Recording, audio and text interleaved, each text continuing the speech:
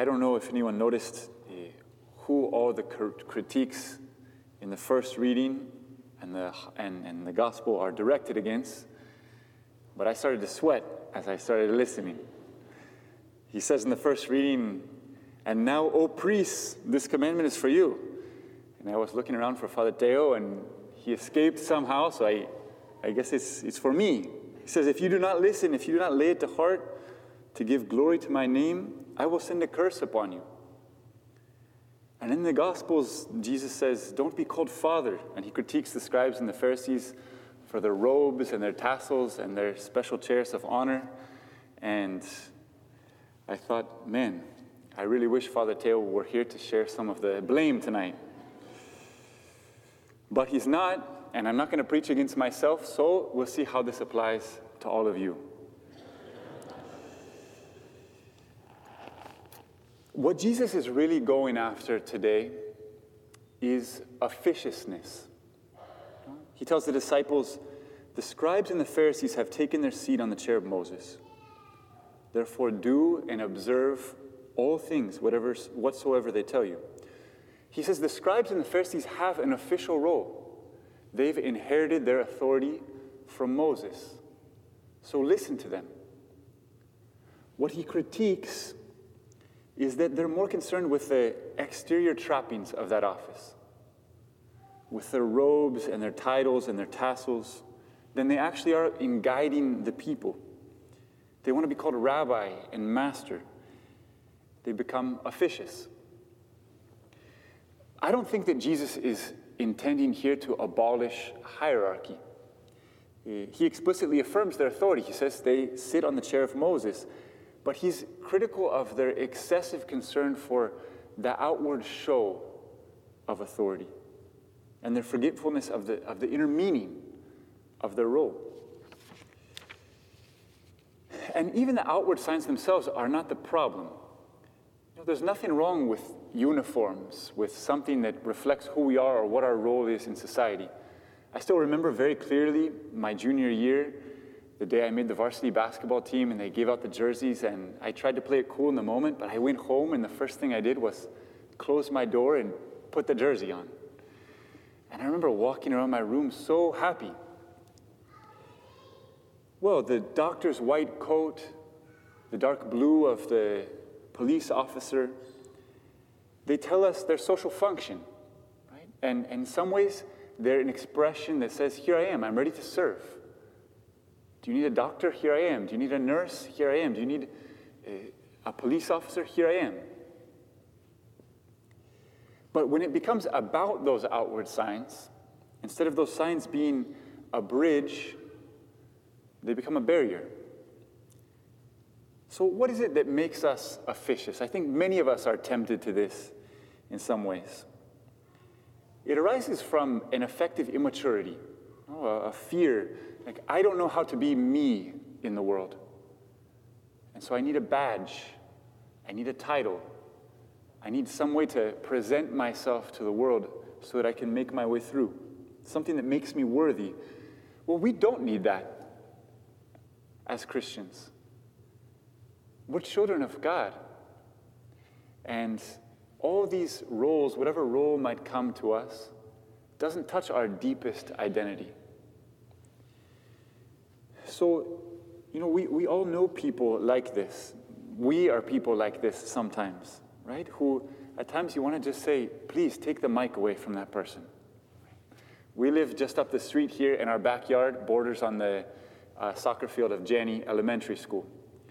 And so every morning, if I'm still there at the house, I hear them calling roll.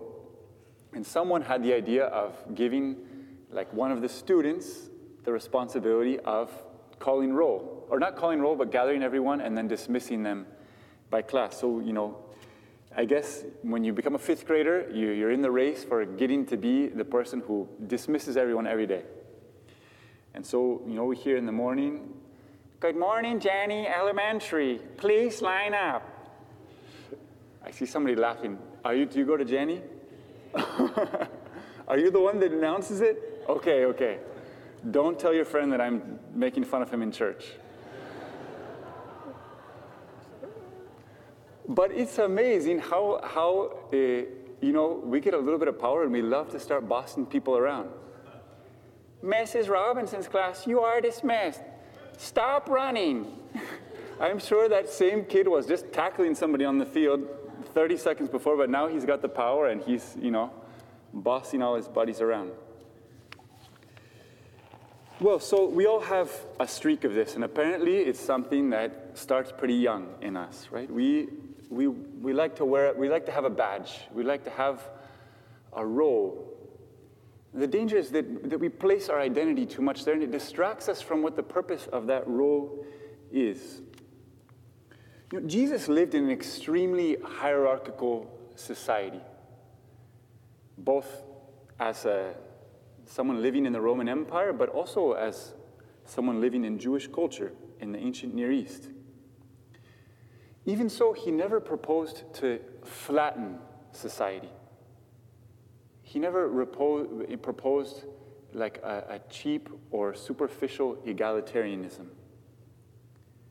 He warned against excesses and abuse of power, of authority, but he didn't want to destroy all social distinction and remove the different roles that were present in that society, because those roles were beautiful and they serve a purpose: to be a teacher, to be a mother, to be a father.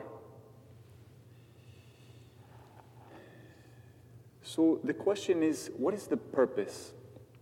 What is the purpose of the roles that we might find ourselves having, or the authority that might come to us? And the gospel teaches us very clearly. It's for the sake of service. It's for the sake of service. So, we can't, teachers, they can't stop teaching. That would be an act of cowardice. That would be renouncing or abdicating the responsibility that comes to them. Teachers have to teach.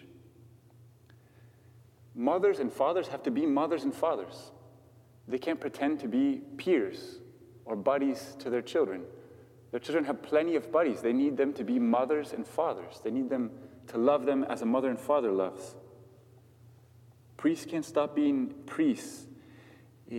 Leaders can't stop leading. But what we need to do is embrace these roles, not to bolster our own pride, but as a means of service. And the gospel, it shows us the way out. It says, speaking of the scribes and the Pharisees, they tie up heavy burdens hard to carry and lay them on people's shoulders, but they will not lift a finger to move them. We have an amazing example of servant leadership in St. Paul, in the first reading of St. Paul in his letter to the Thessalonians, or the second reading. He says, "Brothers and sisters, we were gentle among you as a nursing mother cares for her children." He compares himself to a nursing mother. He was so tender, so involved in the life of his disciples. And this is a man who had a keen awareness of his own authority. He writes in several letters defending his authority. And later in this same passage, he says, "In receiving the word of God from hearing us, you received it not as a human word, but as it truly is, the word of God." So he was extremely aware of his own authority, that when he spoke, he was speaking the word of God, and that they should listen. And yet, he didn't use that to bolster his own image.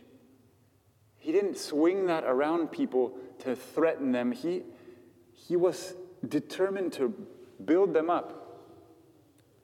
It says he said, "Working night and day in order not to burden any of you, we proclaim to you the gospel of God." Paul himself drew on an even greater example, the Son of God. He who's the one who could truly claim authority, who could have come to earth and asked that we all bend the knee and simply praise him. He instead bent his knee and he washed the feet of his disciples.